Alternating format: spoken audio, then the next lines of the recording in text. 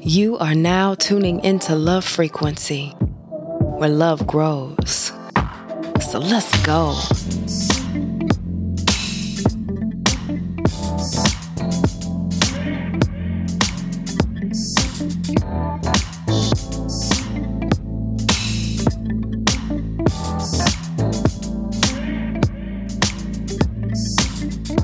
Welcome, and thank you for checking in before you check out. I'm Naya, your favorite love advocate, and you already know what time it is. This is the podcast where love grows. And so what I'm going to need you to do is support the fuck out of this podcast, because coming into 2021, we got so many amazing things in store. I mean, I have merch on deck for you to be able to purchase and rock your love language. I want to elevate the podcast to a video podcast so we can see each other. And my album, Regenesis, is coming to a listening platform near you. Now, I had hoped to release the album on my birthday, December 14th, and y'all know how the world works sometimes. It doesn't always happen when we want it to, but I promise you it always happens on time. So I'm super excited to announce my first single, One Day at a Time, will be released as the first track from this album. So you may not get the whole thing right away, but we're definitely going to start pushing out some of these singles until we can get the logistics worked out. This is my story, my metamorphosis into my regenesis. And it really kind of slides us very nicely into the purpose of this episode. But before we get into all of that, how are you doing, baby?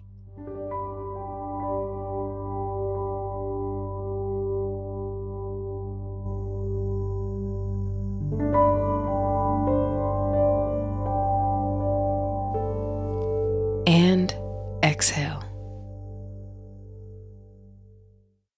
So I started working on this album in October of 2015. And at that time, I think I had reached my lowest low. So let's rewind back to, I think, episode 2 or 3. I had mentioned a story I promised I was going to tell y'all. And you know what? It just wasn't the time. So I thought maybe nobody will bring it up. And so far, nobody has brought it up, but I remembered to circle back to it. I shared at one point in my life, I wanted to go through electroconvulsive shock therapy. Why would someone want that? I was not in therapy at this time, nor had anything severely tragic happened that would warrant me to even want this. What did happen was I met somebody. The summer of 2015, I met somebody who changed me. And maybe change isn't the best word. I met somebody who helped me evolve. They helped me see things from a different perspective. And truthfully, looking at things from that perspective really helped to open my mind up to more. Now, simultaneously, while I'm opening my mind up to more, I didn't come in at 100%. They saw what they wanted to see in me. And then as I started to unpeel the layers that make me who I was at that time, they didn't like it. Now, I came in, again, not fully aware of who I was. And I let somebody make me believe they felt like everything that I was as a person was kind of what they had been manifesting. And I felt that. I believed in that. Our connection was so beautiful that this person taught me the beauty and the intimacy and patience. Our first few encounters, we didn't kiss. We didn't hold hands. This person was very intentional on connecting. Now, part of their moving slow was fear, but a large part of that was an awareness. So instead of hold my hand, this person traced the lines inside of my hand. Instead of kissing, we talked. And I got to hang out with this person for about 2 months off and on before the connection just ended, completely flatlined without any explanation. I was devastated. Now, back then, I did not handle breakups very well. And I do think that was the point I was trying to make in that earlier episode, which I will add to the show notes so you can review if you want to. But yes, I didn't do breakups very well. And so I specifically remember that day. This person is a painter, and they left a portrait at my house that they wanted to retrieve. And so I met them at a location to give it back. And they got out the car like nothing was wrong, like everything was going to be okay. And again, I didn't show up at 100%. So no, everything was not going to be okay. You've removed yourself from me. I can't breathe. And, the smile. She looks down at me and says, "So you're not going to hug me?" And I thought, you motherfucker. Hell no, I don't. I mean, yes, but no, but yes, but fuck, I'm going to hug this motherfucker. And oh, you smell like I remember. And now I can't forget. And that essence is going to be on me. And I'm going to have to drive home knowing this is the last time I'm ever going to talk to you. Real talk, I did the most soap opera exit. Yo, it was so fucking embarrassing. "So you're not going to give me a hug?" And I was like, "No, I just can't do this." And I ran to my car real awkward and slammed the door. And I cried the 15 or so minutes it took me to get home. Heavy cry. Heavy cry where I'm honestly surprised I made it home because I could barely see. I wasn't thinking right.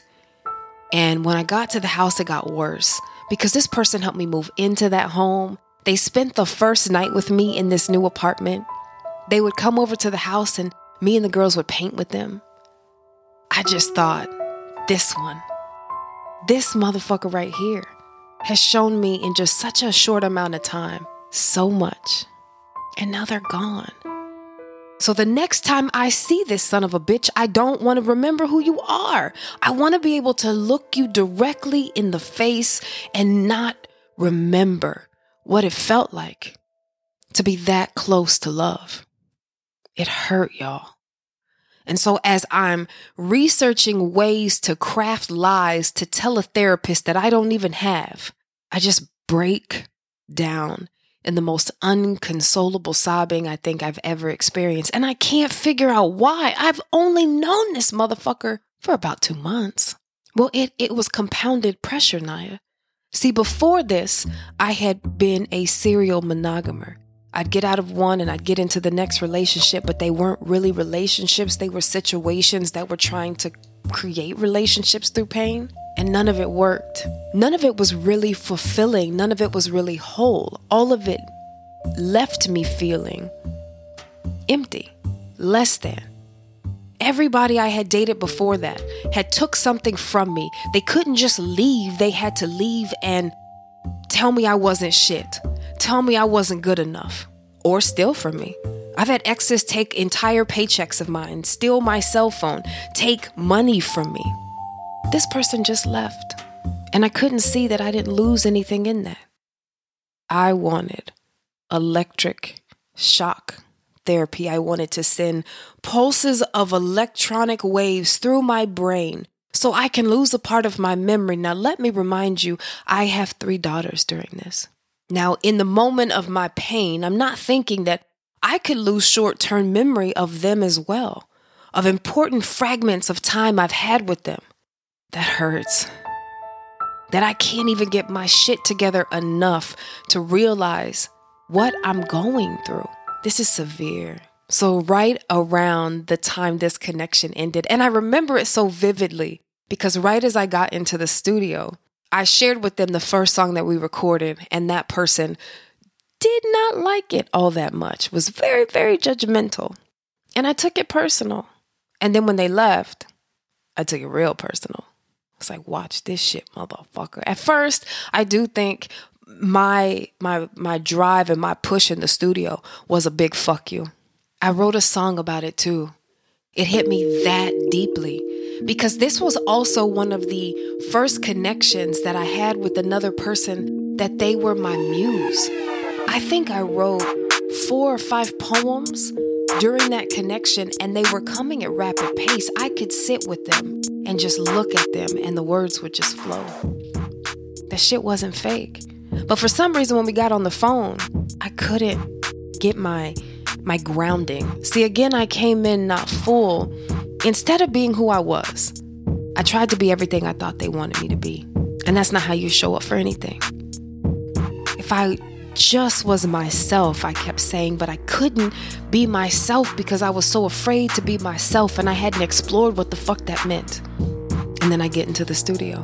And through that entire process, I start to understand a little bit more deeply what the metamorphosis of a butterfly truly means.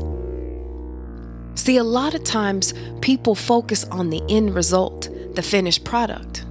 Everybody wants the beautiful wings, the really long wingspan, how beautiful they look in flight. There's a few things that people may not realize about the metamorphosis of a butterfly or its true significance. And in this episode, I hope to break that down stage by stage. There are 4 stages in the metamorphosis of a butterfly.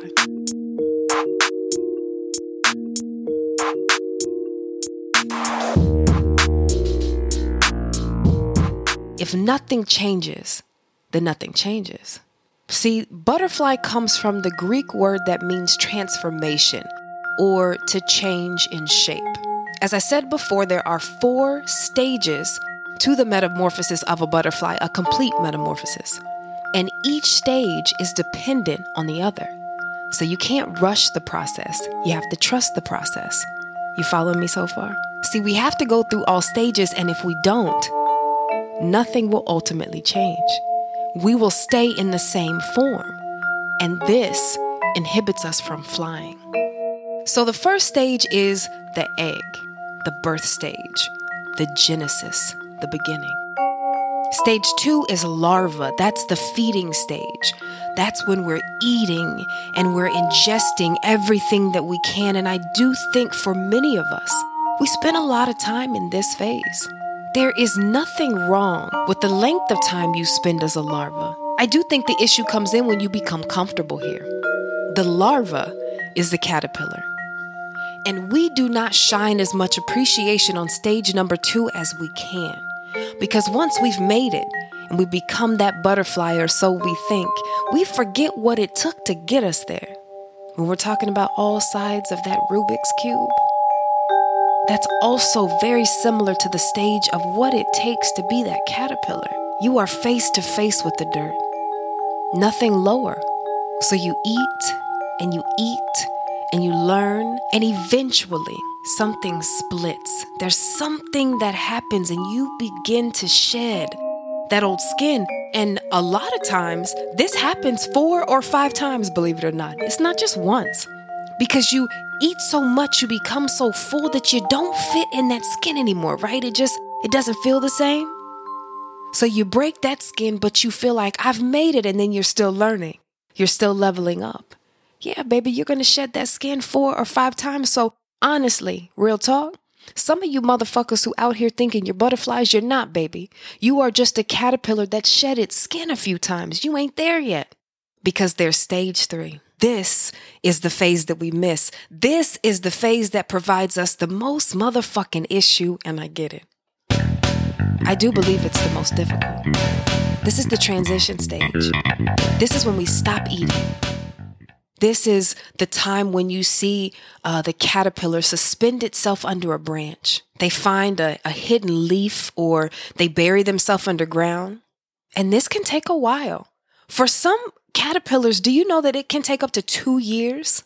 And for a lot of people, it may seem like nothing's going on because it's not happening as fast as we think it should. So what do? Try and rush the process, but you can't rush this process. And let me tell you why, baby. Because when they get to the phase of a chrysalis, they liquefy. And it goes into this shell and it liquefies itself so that it can reform itself into the butterfly that we know today. I get goosebumps every time I fucking think about it. Imagine the type of deformities that would take place if you tried to rush a process like that. And it knows that in order for it to come back and be who it needs to be, that it's got to die. See, it may look like nothing is going on, but big changes are taking place. And that's when we get to the 4th phase. It's the phase that they call the adult phase or the reproductive stage. What people think of when we think of butterflies, this is what they look like. Think about it as a metaphor. It might provide us some guidance during these uncertain times. Normalizing this as an important stage in the transition, so maybe when we come upon it, we will pause and we will be more aware and more reflective during this time of necessary transition. But no matter what phase you're at, there is significant importance at every level. Use this as an example on how to approach every situation in your life that presents change. And when you get to that place where you feel a little uncomfortable, you're starting to feel frustrated, know that that's a part of the process too, baby. That's the transition phase. That's where you stop eating and you start doing nothing. Because when that nothing is going on, that's when the big changes are taking place, because you're allowing yourself to process, to pause, and to take in everything you've been ingesting and allow that good nutrients to work for you, baby. Because on the other side of this change is the lesson. That's when you spread your wings, and every design, every color, every pattern on each wing represents everything it took for you to get where you are. Thank you so much for checking in with me. You already working on yourself. Go ahead, look at you.